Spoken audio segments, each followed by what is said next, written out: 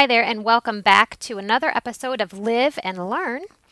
I'm joining you today again from the closet under my stairs, but I've just returned from beautiful Minneapolis, where I got to be a part of a team that was setting the raw scores for the new edition, the 11-12 edition of the TABE, the Test for Adult Basic Education, that is due to come out very soon. It was just approved by the federal regulators, and which is very exciting. I began this process with DRC, the test maker, last year before the test had been submitted for approval. It was a wonderful trip with some great folks and a really fun time. It's always nice to be a part of such an effort. So I'm glad to be back in my old Kentucky home, though, for a bit before I'm actually heading to Georgia the next couple of weeks again to continue year one of standards implementation with the great people of the Technical College System of Georgia Adult Education Office. So lots going on. But one quick announcement that I'm so excited to tell you is that I was just privy to a walkthrough with the web developer of the Seamless course. Seamless is a book that I wrote earlier this year, for those of you who don't know that, and I've developed a course around it because it's all on contextualized instruction. So this is a course that SCR Consulting has coming out later this fall, and I was so giddy watching everything that we've worked on come to life on the screen, and so it's all coming together very nicely, and I wanted to share that with you. So you can learn more about the course at scr.consulting, which is my website, and I'm sure I'll keep you updated here as well. So lots and lots of good things going on. But today I want to jump back into the college and career readiness standards, and or also known as the Common Core State Standards, and talk a little bit about, as promised, the ELA, English Language Arts Key Shifts, where the name of the game is text. So we're going to jump in there. Now, as you probably know, within the English Language Arts Standards, there are four strands, four content areas: reading, writing, speaking and listening, and language, and lots of different skills within those standards. However, they all have one thing in common. The shifts, the changes in instruction as a result of the ELA standards, there are three, just like in math, and they all have to do with text. The first is text complexity. The second is evidence, and the third is all to do with building knowledge. So we're going to break down each of those here today. So let's start first with text complexity. Now, what this implies for us as teachers and instructors is that students should have regular practice with complex text and all its academic language, vocabulary, all those sorts of things. But what is meant by complex? It seems that lately I've noticed a trend that the words rigor and complexity or complex have started to be synonymous with difficult, and that's not the case at all, at least in this instance. Regular practice with complex text simply means that students are given opportunities to interact with texts worth reading. Now, of course, especially early on in elementary and even earlier, I know with my own two little ones who are 3 and 5, obviously, I want them to read whatever they're interested in. And there's a great amount of research out there that is saying, we need to stop sorting texts by level, but rather by topic in elementary classrooms, just to be sure that students are engaging with texts that they want to read, which makes perfect sense. We're not going to have lifelong readers if we're having students read things that they don't want to read. However, in the academic sense, and what we're doing with instruction, not necessarily that silent, sustained reading time where kids should be able to read whatever they want, in my opinion, when we're using texts as a class, things that we're all looking at and examining together, we need to be sure we're using complex texts. So what that means is, first of all, we have to determine what level of text we're dealing with, especially in adult education, where we have many levels in one classroom. You have some of that in elementary school and middle school and high school as well. We know that just because a student is in the 5th grade doesn't mean that he reads at a 5th grade level. Quite the opposite a lot of the time. But in adult education, there can be a range from a 3rd grade level reader all the way up to an 8th and 9th grade level reader in the same classroom. And especially in adult education, it's harder to find the levels sometimes of texts and articles that we use, because rather than having a set curriculum a lot of the time, we have lots of different things that we pull from, and K-12 does the same in a lot of ways. So first we have to determine the complexity of the text to even begin. So we do that quantitatively first. We can start with looking for the Lexile level of the book. It's often included, if not in the book, on the publisher's website. And then from there, we can also, if Lexile isn't included, there's a tool online, and I know this is super technical, but the way I find it every time I use it when I'm making a lesson is I Google the words Renaissance and then ATOS, A-T-O-S. That's Renaissance, ATOS. And it's a text analysis machine or algorithm where I can copy and paste in a chunk of text, and it will analyze it for me and tell me essentially what the grade level is. So that's the quantitative rating of a text. That tells us what a computer thinks it is, and that's all based on sentence length and typical vocabulary versus atypical for a level, as well as even word length, nuance meaning, things like that. So it's one smart computer. But it's still a computer. It's not a professional human being. So then the second element to that is we as professionals have to then look at the text ourselves, and we ask ourselves a few questions. We first look and see the text structure. If I'm looking at a text that I think my target is, let's say, a fourth grade classroom or an NRS level in adult education, an NRS 3-ish, let's say, and I'm looking at a text that requires on my computer screen scrolling and scrolling and scrolling, you know what I mean by that, without any headings or subheadings, things like that, that's going to increase that text complexity because the structure is a bit daunting for students. So let's think about what the structure looks like. Is it chunked in small sections with headings that tell us exactly what's underneath? Or is it that type of text that you have to scroll and scroll or turn the page and turn the page and turn the page? That's going to increase the text complexity. Second thing we have to look at is language, clarity, and conventions. So we as people can look at the sentence length. How long are those sentences? Do they have lots of words that students aren't familiar with? Are there things that are brand new? Does it require a lot of information that they should have had before in order to be able to understand it? That's going to increase the complexity. The next thing that we want to consider is the purpose of the text. Is it explicitly stated? For instance, is it titled, Why I've Stopped Riding a Bike to School? Well, that's a very obvious purpose. That's very explicit. So that's going to reduce the complexity somewhat if the author comes right out very obviously and says the purpose of the writing. If there's a lot of inference required, that's going to increase the complexity a little bit.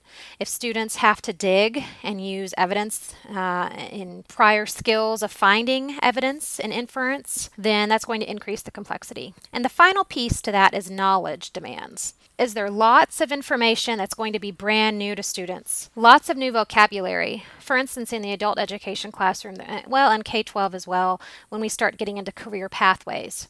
Think about the healthcare field and all of the vocabulary that is very specific to the healthcare field. Manufacturing as well, when you start talking about MSDSs, material safety data sheets, things like that.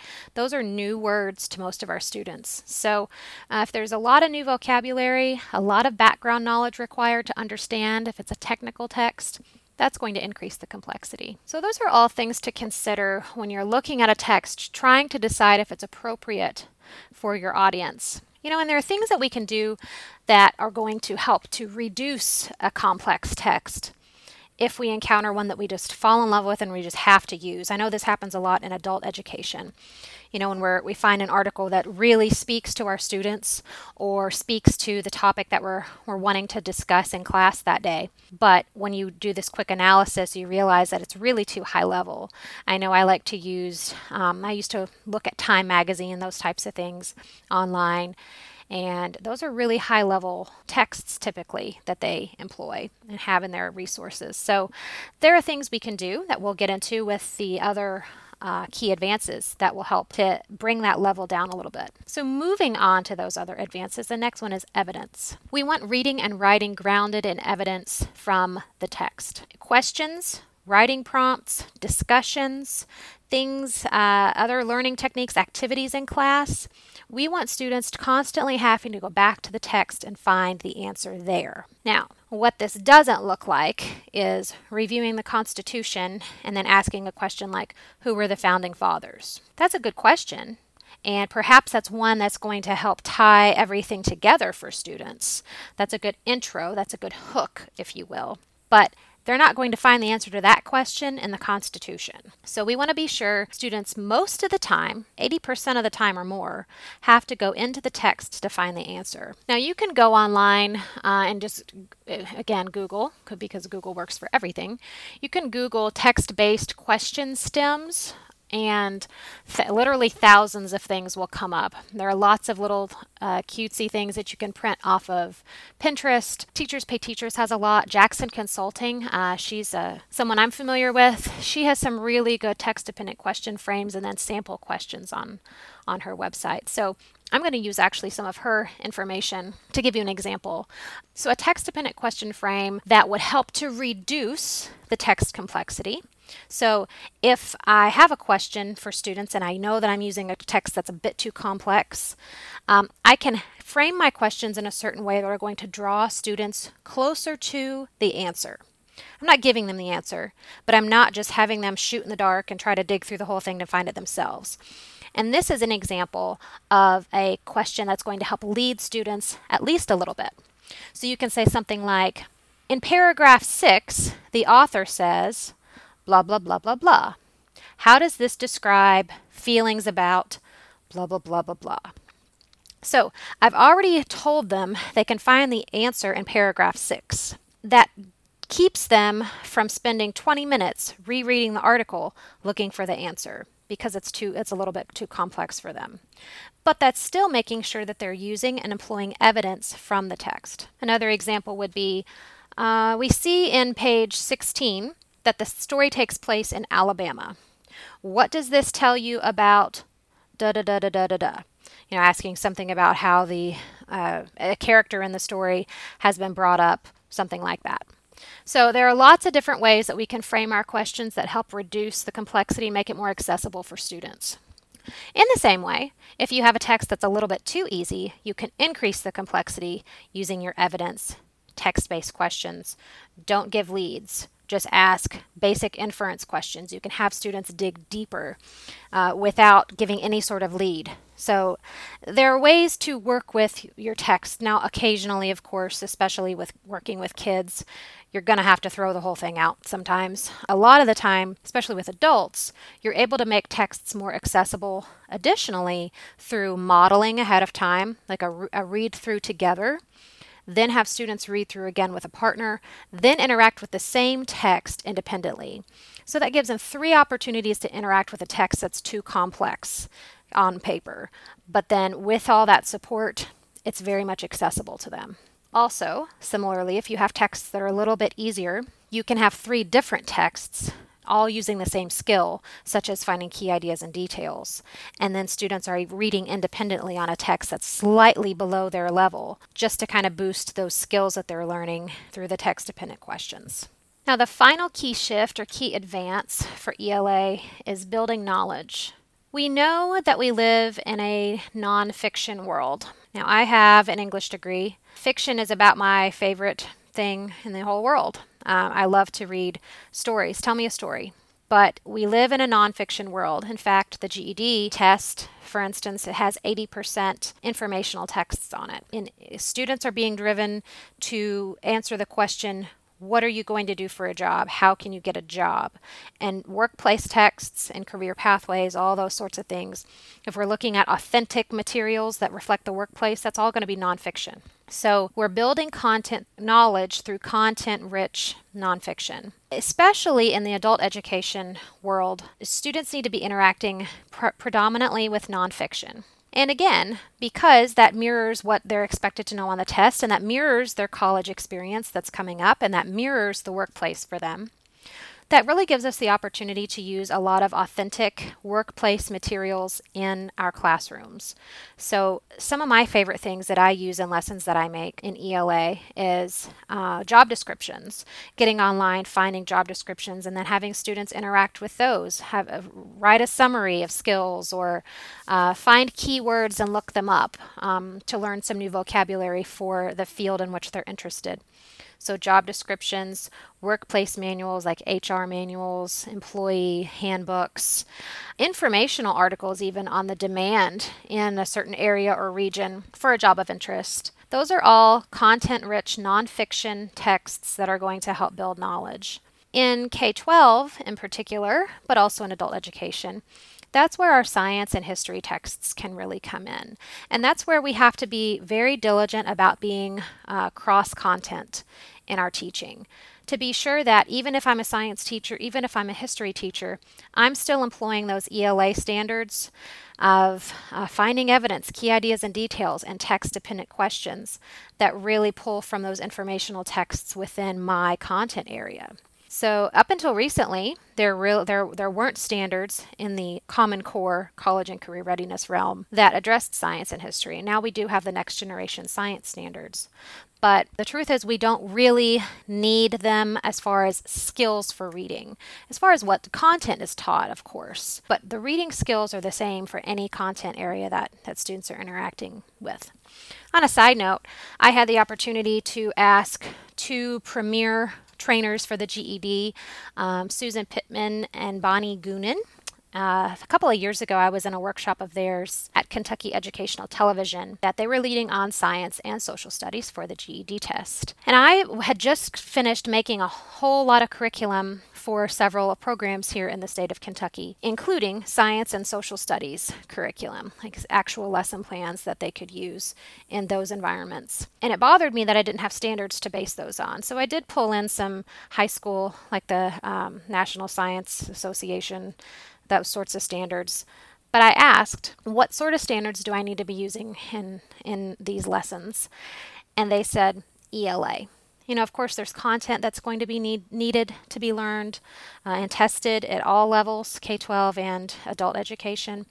But as far as the skills that students need to actually interact with those texts, it all goes back to the ELA standards. So that was a good answer and one that I very much appreciated. I like to hear things from the horse's mouth, if you will. So I was happy to get that answer. So really what we see is if we have students engaging with complex text and extracting and employing evidence from those texts, then building knowledge in a new area, we have the trifecta of ELA that is really going to help prepare students for college and career. On a side note as well, I still keep up quite closely with my English professors from college. I was fortunate enough to go to a small liberal arts college with an absolutely stellar English department. And I was having dinner with them last year, and they were telling me that the caliber of English student, I graduated 10 years ago, the caliber of English student has just dropped drastically in the 10 years. So of course I'm, thinking that I was the last great student they had. Just kidding. But the expectations have been so different. The shift in teaching has been so different in K-12 over the last few years. And that is reflected in students who are entering college. They can't write and they can't read critically. The whole idea is that the standards are going to help to shift that back the other direction. They really demand critical thinking, problem solving, and, as we see here in ELA, complexity, evidence, and knowledge. And this is good news. I said that about the math, but for ELA, in my experience, students will often come in, especially the adult education classroom, and say, I can read and I can write, I just can't do math. When the truth is, they can't read and they can't write, and they perhaps can't do math either. But they think that just because they can physically read what's on a page and physically put their pen to paper and write, that they can read and write, and we just don't see that as being true. So that concludes another episode of Live and Learn. Join me again next time as we delve into more education news and topics of interest. And in the meantime, stay curious.